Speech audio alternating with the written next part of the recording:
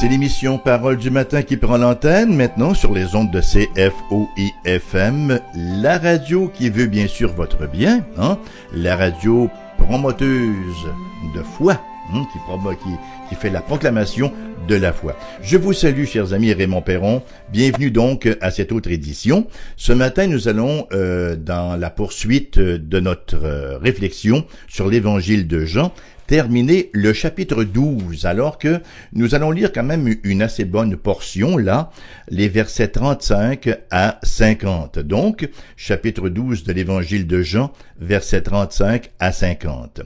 Jésus leur dit, « La lumière est encore pour un peu de temps au milieu de vous. Marchez pendant que vous avez la lumière, afin que les ténèbres ne vous surprennent point. Celui qui marche dans les ténèbres ne sait où il va. Pendant que vous avez la lumière, croyez en la lumière, afin que vous soyez des enfants de lumière. » Jésus dit ces choses, puis il s'en alla et se cacha loin d'eux. Malgré tant de miracles qu'il avait faits en leur présence, ils ne croyaient pas en lui.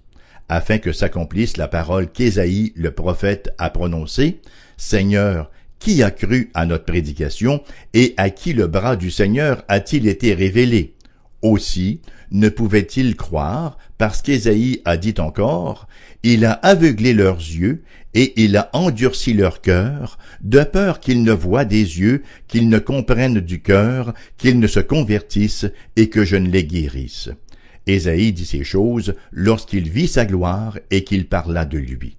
Cependant, même parmi les chefs, plusieurs crurent en lui, mais à cause des pharisiens, il n'en faisait pas l'aveu dans la crainte d'être exclus de la synagogue, car ils aimèrent la gloire des hommes plus que la gloire de Dieu. Or, Jésus s'était écrié, « Celui qui croit en moi croit, non pas en moi, mais en celui qui m'a envoyé. Et celui qui me voit, voit celui qui m'a envoyé.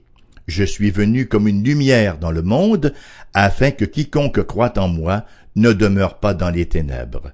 Si quelqu'un entend mes paroles et ne les garde point, ce n'est pas moi qui le juge, car je suis venu non pour juger le monde, mais pour sauver le monde. Celui qui me rejette et qui ne reçoit pas mes paroles a son juge. La parole que j'ai annoncée, c'est elle qui le jugera au dernier jour.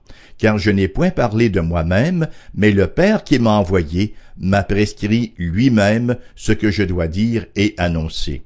Et je sais que son commandement est la vie éternelle. C'est pourquoi les choses que je dis, je les dis comme le Père me les a dites. » Fin donc de cette péricope, de cette lecture. Nous arrivons ici au terme du ministère public de Jésus-Christ.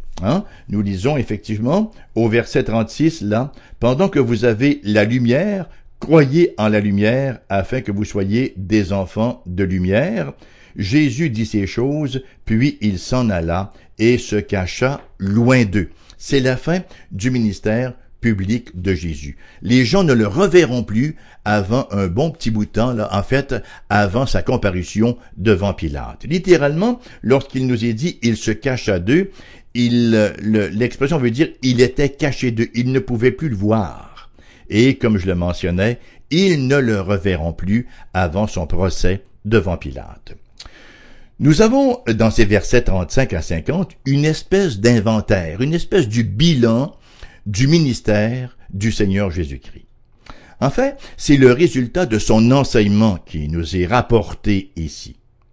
Est-ce que ça nous apparaît un grand succès ou si ça nous semble plutôt être un échec? Écoutez, si nous en restions ici, il nous faudrait conclure à un échec lamentable. Cependant, nous connaissons la suite. Le Seigneur est effectivement allé en croix tel que décrété. Il est mort, il est ressuscité, il est monté au ciel et il a opéré la Pentecôte, le Saint-Esprit qui est venu, qui convainc de péché, de justice et de jugement. Et l'Évangile continue, n'est-ce pas, de se répandre et l'Église de s'ériger. Ce matin, j'aimerais que nous puissions nous arrêter sur le caractère étonnant de l'incrédulité. Les incroyants s'étonnent que des gens aient la foi. Avoir la foi, c'est pas étonnant, c'est normal, c'est logique. Ce qui est étonnant, c'est que les gens ne marchent pas dans la foi. On peut dire que l'incrédulité, c'est incroyable. tellement c'est incohérent, et tellement l'incrédulité doit faire montre d'ingéniosité pour nier la réalité. En fait, c'est tellement étonnant, l'incrédulité, que quelqu'un a appelé cela le miracle de l'incrédulité. Donc, nous verrons, je dis bien, au cours de cette émission, à partir de ces versets-là, nous verrons quelques vérités. Nous verrons, en fait, premièrement, le fait de l'incrédulité. Nous verrons deux vérités. La première étant le fait de l'incrédulité, les versets 37 à 43, et deuxièmement, le fait de la vraie foi, les versets 44 à 50. Quand je dis vraie foi, vous comprenez donc qu'il peut exister une fausse foi, une foi temporaire, une foi qui n'est pas d'en haut, une foi qui vient simplement de l'intérieur de l'homme, là, qui a été impressionné par quelques miracles ou qui a des motifs tout à fait impurs, comme c'était le cas pour Judas, mais ce n'est pas la foi à salut. Donc le fait de l'incrédulité et le fait de la vraie foi. Dans un premier temps, le fait de l'incrédulité. L'incrédulité, comme on le disait tantôt, c'est un phénomène étonnant. En fait, c'est tellement étonnant que Jésus lui-même en était étonné. Nous lisons dans Marc chapitre 6 verset 6, « Et Jésus s'étonnait de leur incrédulité, il parcourait les villages d'alentour en enseignant. » C'est étonnant parce que c'est irrationnel, l'incrédulité. On est prêt à croire n'importe quoi, sauf l'Évangile, hein? On entend une rumeur et aussitôt on la reçoit comme une vérité indiscutable et on se fait un plaisir, une joie et un privilège de la répandre, cette rumeur-là. On se rue pour voir le film Le Code da Vinci et on en discute en maître et on reçoit cela, n'est-ce pas, comme une vérité qui nous avait été cachée et maintenant on vient de découvrir et là on se gargarise, on se fait des gorges chaudes.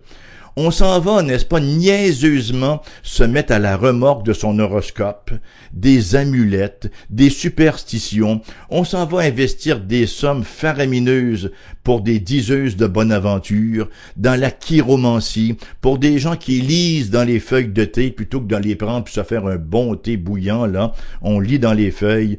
On s'enfarge dans les cristaux, on va tirer de l'énergie des arbres. Vous savez, les tree huggers là, qui s'installent devant les arbres et qui prétendent retirer l'énergie des arbres. Et on met la foi dans cela aveuglément. Est-ce que c'est pas étonnant? Est-ce que c'est pas étonnant de voir les gens se livrer pieds et poings liés à la crédulité? Parce que ça, c'est pas de la foi, c'est de la crédulité bébête.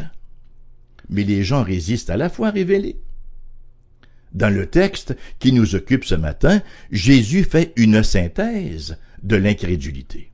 Et on retrouve au moins 3 éléments qui ressortent clairement. Premièrement, Jésus affirme sans embâche que l'incrédulité, c'est tout à fait inexcusable. La parole nous l'affirme ici au verset 37, il nous est rapporté « malgré tant de miracles qu'il avait faits ». En dépit, non pas de quelques petits tours de passe-passe, là, mais de tant de miracles, un grand nombre de miracles qu'il avait fait en leur présence, ils ne croyaient pas en lui.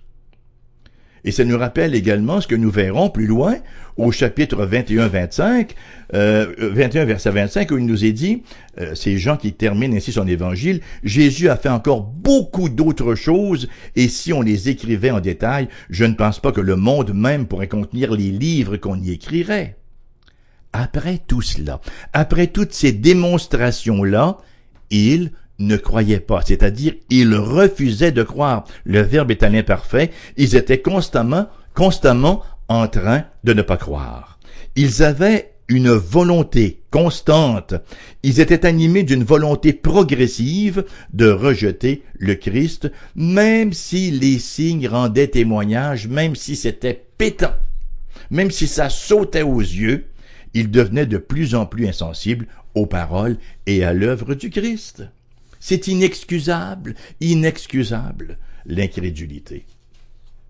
Versets 42-43, cependant, même parmi les chefs, plusieurs crurent en lui, mais à cause des pharisiens, ils n'en faisaient pas l'aveu, dans la crainte d'être exclus de la synagogue, car ils aimèrent la gloire des hommes plus que la gloire de Dieu. Voyez-vous? Ceux qui ne pouvaient plus retenir la montée de foi en eux, tellement c'était évident, Ils sont même allés jusqu'à étouffer leurs convictions. Ils gardaient leur opinion pour eux-mêmes, ils n'y donnaient pas libre cours. Nicodème, lui, à tout le moins, malgré ses craintes, il a pris position en faveur de Jésus devant le Sanhédrin. Nous lisons en effet, dans Jean chapitre 7, versets 50 à 52, Nicodème, qui était venu de nuit vers Jésus et qui était l'un d'entre eux, leur dit, « Notre loi condamne-t-elle un homme avant qu'on l'entende et qu'on sache ce qu'il a fait? » Ils lui répondirent, « Es-tu aussi galiléen? Examine et tu verras que de la Galilée, il ne sort point de prophète. » Alors ici, Nicodème essaie de protéger Jésus. D'ailleurs, lui, Nicodème et Joseph d'Arimathée se sont mouillés en fournissant à Jésus un embaumement décent. Mais la raison pour laquelle plusieurs des autres chefs qui également avaient l'évidence devant leurs yeux, évidence qu'ils ne pouvaient renier, la raison pour laquelle ils ne sont pas venus au Christ, cette raison-là nous est donnée donc au verset 43, ils aimèrent la gloire des hommes plus que la gloire de Dieu. Ils préféraient la gloire des hommes, ils préféraient les flatteries du Sanhédrin. Ils préféraient, n'est-ce pas, ne pas faire rire d'eux, que les autres ne se moquent pas d'eux. Non, ils voulaient faire partie de la gang. Bien sûr, si je confesse Jésus, je suis exclu de la gang, et la gang, c'est mon tout. Luc, chapitre 9, verset 26, le Christ dit ce qui suit. Quiconque aura honte de moi, quand je viendrai dans ma gloire, et dans celle du Père, et dans celle des anges. Quiconque aura honte de moi et de mes paroles, de dire le Fils de l'homme aura honte de lui quand il viendra dans sa gloire, et dans celle du Père, et de ses anges.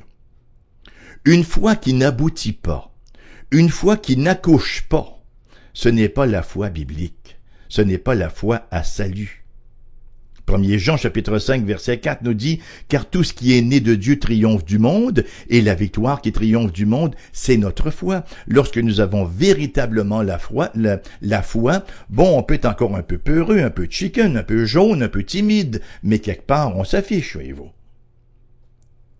Hébreux chapitre 3 verset 12 à 17 nous dit « Prenez garde, frères, que quelqu'un de vous n'ait un cœur mauvais et incrédule au point de se détourner du Dieu vivant, mais exhortez-vous les uns les autres chaque jour, aussi longtemps qu'on peut dire aujourd'hui, afin qu'aucun de vous ne s'endurcisse par la séduction du péché, car nous sommes devenus participants du Christ, pourvu que nous retenions fermement jusqu'à la fin l'assurance que nous avions au commencement, pendant qu'il est dit « Aujourd'hui, si vous entendez sa voix, n'endurcissez pas vos cœurs, comme lors de la révolte, qui furent en effet ceux qui se révoltèrent après avoir entendu sa voix, sinon tous ceux qui étaient sortis d'Égypte sous la conduite de Moïse, et contre qui Dieu fut-il irrité pendant 40 ans, sinon contre ceux qui péchèrent et dont les cadavres tombèrent dans le désert. » Ce qui se dégage en bout de ligne, c'est que l'incrédulité n'est pas causée par un manque de preuves ou par un manque d'informations ou de renseignements utiles. Bien au contraire, c'est une décision, l'incrédulité, une décision de la volonté rebelle. L'Ancien Testament nous dit « L'insensé dit en son cœur, pas de Dieu ». C'est-à-dire, l'insensé dit en son cœur « Je ne veux pas de Dieu qui règne sur moi ».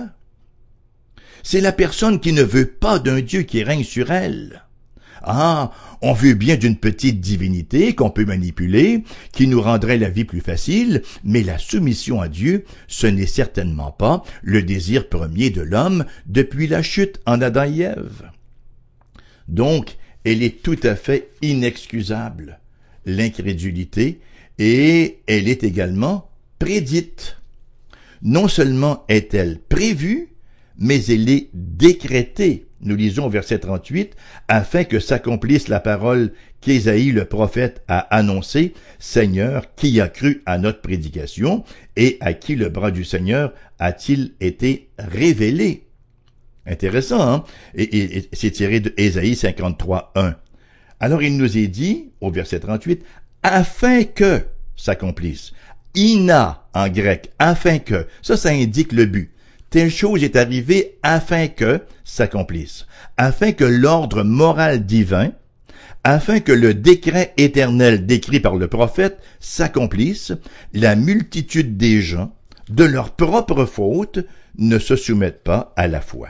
La responsabilité et la culpabilité demeurent sur l'homme, mais bien sûr, c'est dans le cadre de la souveraineté divine. Rappelons-nous, chapitre 9, verset 17 de l'Épître aux Romains. C'est l'épisode où il nous est parlé de Pharaon. Et qu'est-ce qu'il nous est dit de Pharaon? Il nous est dit que Pharaon, c'était pas un cadeau, hein? Le Pharaon, là, c'était pas un modèle de flexibilité, d'obéissance et de soumission. Il avait plutôt le cou raide. Il était rigide un peu. L'Écriture nous dit, cependant, Romains 9, 17, se lit comme suit. Car l'Écriture dit à Pharaon, « Je t'ai suscité à dessein pour montrer en toi ma puissance et afin que mon nom soit publié par toute la terre. J'ai suscité un homme de ton caractère rebelle, en quelque sorte, nous dit l'Écriture. » Ça, c'est dire que l'incrédulité ne prend pas Dieu par surprise. Hein? Dieu n'est pas là. Ah ben, gardons. J'aurais pourtant cru qu'elle allait croire, ces hommes-là, là, avec la prédication que je leur envoie. Non, Dieu n'est pas pris par surprise. Jésus, en tant qu'homme, s'étonnait effectivement de l'incrédulité des gens, mais en tant que Dieu, il le savait fort bien. L'incrédulité ne prend pas Dieu par surprise. Dieu n'avait pas un plan A, et soudainement, il réalise que les hommes ne collaborent pas, alors il décide d'y aller in extremis d'un plan B. Et il faut éviter, n'est-ce pas, de blasphémer en mettant Dieu à la remorque du caprice humain. Dieu n'est pas là en train de surveiller les hommes, et là, il est tout en il transpire parce que, ils sont durs à suivre, ces humains-là, et il est en train de réagir à chaque fois que quelqu'un pose un geste qui est contraire à sa volonté. Non, Dieu n'est pas un Dieu de réaction, mais le Dieu de l'action. Troisièmement, l'incrédulité résulte de l'endurcissement du cœur. Verset 39. Et aussi, ne pouvait-il croire, parce qu'Ésaïe a dit encore, « Il a aveuglé leurs yeux, il a endurci leur cœur. » Attendez que je me suis un petit peu perdu, laissez-moi me retrouver, voilà. « Il a endurci leur cœur, de peur qu'ils ne voient de leurs yeux, qu'ils ne comprennent du cœur, qu'ils ne se convertissent et que je ne les guérisse. » Ésaïe dit ces choses lorsqu'il vit sa gloire et qu'il parla de lui. Il nous faut réfléchir très sérieusement sur ces paroles et ne pas leur donner une mauvaise interprétation et voir les incroyants là comme de pauvres victimes de l'endurcissement divin. Ah, les pauvres, ils voudraient bien croire, mais Dieu a endurci leur cœur. Hein? C'est pas du tout comme ça qu'il faut les voir. Comme des victimes, il faut les voir comme des coupables. La citation d'Ésaïe, chapitre 6, versets 9 et 10. Il dit alors, « Va et dis à ce peuple, vous entendrez et vous ne comprendrez point. Vous verrez et vous ne saisirez point. Rends insensible le cœur de ce peuple, endurcis ses oreilles et bouche-lui les yeux, pour qu'il ne voie point de ses yeux, n'entende point de ses oreilles, ne comprenne point de son cœur, ne se convertisse point et ne soit point guéri. » La situation au temps de Jean est la même qu'au temps d'Ésaïe et la même encore qu'aujourd'hui. La faute repose sur l'homme. La faute repose sur l'homme. Dieu endurcit leur cœur afin que ceux qui ne voulaient pas se repentir ne puissent le faire. Me suivez-vous là? Oui, Dieu endurcit leur cœur afin que ceux qui ne voulaient pas se repentir ne puissent le faire. En fait, Dieu les livre à leur incrédulité puisque c'est là leur choix. L'homme laissé à lui-même ne veut pas et en conséquence ne peut pas se repentir. Ces versets doivent être compris à la lumière du chapitre 55 d'Ésaïe, versets 6 à 11. Ésaïe donc, chapitre 55, les versets 6 à 11, qui se lit comme suit. « Cherchez l'Éternel pendant qu'il se trouve. Invoquez-le tandis qu'il est prêt. Que le méchant abandonne sa voie et l'homme d'iniquité ses pensées. Qu'il retourne à l'Éternel qui aura pitié de lui, à notre Dieu qui ne se lasse pas de pardonner. Car mes pensées ne sont pas vos pensées, et vos voix ne sont pas mes voix, dit l'Éternel. Autant les cieux sont élevés au-dessus de la terre, autant mes voix sont élevées au-dessus de vos voix, et mes pensées au-dessus de vos pensées. comme la pluie et la neige descendent des cieux. Très important. Comme la pluie et la neige descendent des cieux, et n'y retournent pas sans avoir arrosé, fécondé la terre et fait germer les plantes, sans avoir donné de la semence au semeur et du pain à celui qui mange, ainsi en est-il de ma parole qui sort de ma bouche. Elle ne retourne point à moi sans effet, sans avoir exécuté ma volonté et accompli mes desseins. Chaque fois que la parole de Dieu est prêchée, elle est en train d'accomplir le plan de Dieu. Elle fait son effet. Elle accomplit les desseins de Dieu. Ça ne veut pas dire que tous les gens qui entendent la parole de Dieu vont être sauvés. Non, parce que c'est une parole alliantielle, une parole d'alliance. C'est une parole qui amène les élus au salut et une parole qui confirme la perdition des réprouvés. Alors elle ne demeure jamais, jamais sans effet, la parole de Dieu. Permettez-moi maintenant, parce que le temps court très vite, de voir le fait de la vraie foi.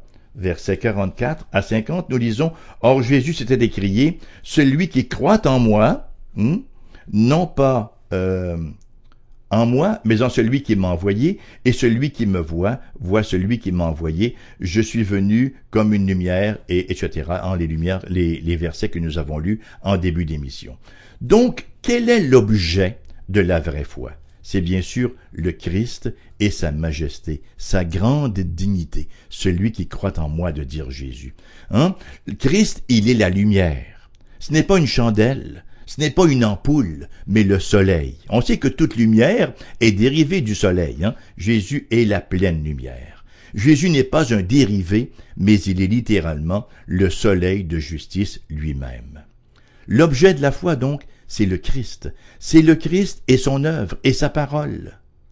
L'objet de la foi ne peut jamais être une religion ou des rites, mais plutôt une personne, la personne glorieuse et majestueuse du Christ Jésus.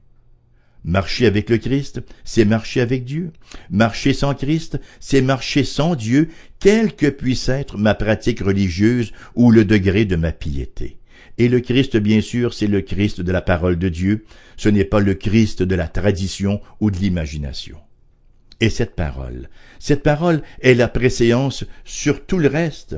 Verset 48, celui qui me rejette et qui ne reçoit pas mes paroles à son juge. La parole que j'ai annoncée, c'est elle qui le jugera au dernier jour. Voyez l'importance de la parole, la réalité du jugement à venir. Ça nous amène aussi à préciser que la foi, elle est en quelque part indépendante d'un sentiment. La foi, c'est pas « je sens aujourd'hui que j'ai la foi. Oui, depuis 8h moins 20, là, j'ai la foi, et ça a duré jusqu'à 8h18. » Non, ce n'est pas un sentiment. Les sentiments sont variables. Les sentiments fluctuent. La foi, ce n'est pas un sentiment. C'est une dynamique d'action. C'est la volonté qui dit « je vais agir sur ce que la parole me dit ». C'est agir sur ce que nous révèle la parole. C'est une soumission de la raison à la parole de Dieu. Ce n'est pas une abdication de la raison. Ce n'est pas dire à partir de maintenant, je cesse de raisonner et je deviens radicalement épais afin de pouvoir croire. Non, c'est la raison au contraire qui opère, mais qui opère maintenant avec efficacité parce qu'elle opère sous la gouverne de la révélation. La parole d'Augustin, croire pour comprendre. Je comprends parce que j'opère sous la foi. Quel est le sujet de la foi? Celui qui croit. Verset 46, « Je suis venu comme une lumière dans le monde, afin que quiconque croit en moi ne demeure pas dans les ténèbres. » Effectivement, celui qui vient au Christ est sorti des ténèbres. La vraie foi conduit hors des ténèbres. C'est synonyme de l'expression « on reconnaît un arbre à son fruit ». Si quelqu'un est venu à la lumière, il ne peut plus continuer à vivre dans les ténèbres. Certains nous servent cette phrase cliché-là, est tellement contradictoire, j'en parlais lors de la dernière émission, je suis croyant mais non pratiquant, c'est comme dire je suis végétarien mais je ne pratique pas. Non, celui qui croit a la vie éternelle. Il est sorti des ténèbres et il a la vie éternelle. Et vous savez quoi?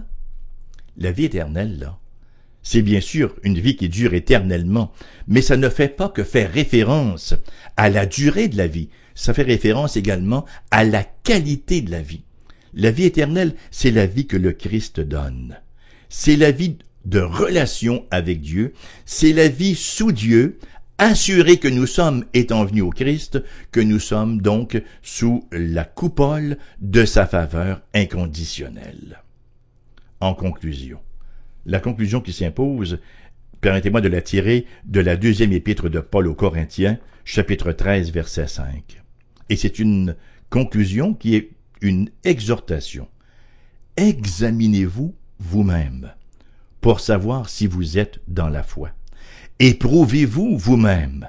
Ne reconnaissez-vous pas que Jésus-Christ est en vous, à moins peut-être que vous ne soyez désapprouvé, nous dit la parole.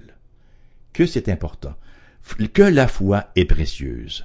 Prenons-en bien soin. Cultivons-la, cette foi-là, par tous les moyens de grâce que Dieu nous a donnés. Développons-la, c'est une foi qui est là pour se manifester et pour croître. Affermissons-la. Ne l'exposons surtout pas. Mais, et non plus, ne la négligeons surtout pas. Et la manière de négliger la foi, effectivement, c'est négliger les moyens de grâce. C'est décider de la vivre à l'écart. Hein? Celui qui se tient à l'écart cherche ce qui lui plaît, nous dit le proverbe, et il s'irrite contre tout ce qui est sage. C'est tenter de vivre sa foi dans la facilité la plus absolue. C'est tenter d'avoir une petite foi personnelle, une petite foi individuelle, sans s'insérer dans un groupe, parce que ça se vit collectivement. Hein? Être un croyant, c'est faire partie d'un peuple, d'une famille qui s'appelle la famille de Dieu. Alors tout cela doit être pris en compte lorsque nous professons avoir la vraie foi. L'émission se termine sur cette note. Je vous rappelle qu'elle revient en rediffusion à 14h cet après-midi. Je vous rappelle aussi que vous pouvez l'écouter en différé sur notre site internet foifm.com avec tous les navigateurs sauf Internet Explorer, mais ça fonctionne très bien avec Mozilla, Firefox, Google Chrome ou Safari. Et vous pouvez aussi écouter CFOI en direct sur ce même site internet, lafoifm.com. Vous voulez nous écrire? Voici notre adresse postale pour ce faire, AERBQ, casier postal 40088, Québec QC, G1H 2S5.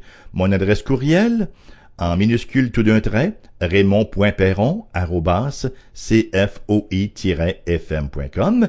Numéro de téléphone pour les gens de la région de Québec, 88 688 0506. Numéro sans frais, ailleurs en province, le 1-877-659-0251. Je vous souhaite une excellente journée et, oui, c'est mon espérance, de vous retrouver bientôt. À la prochaine.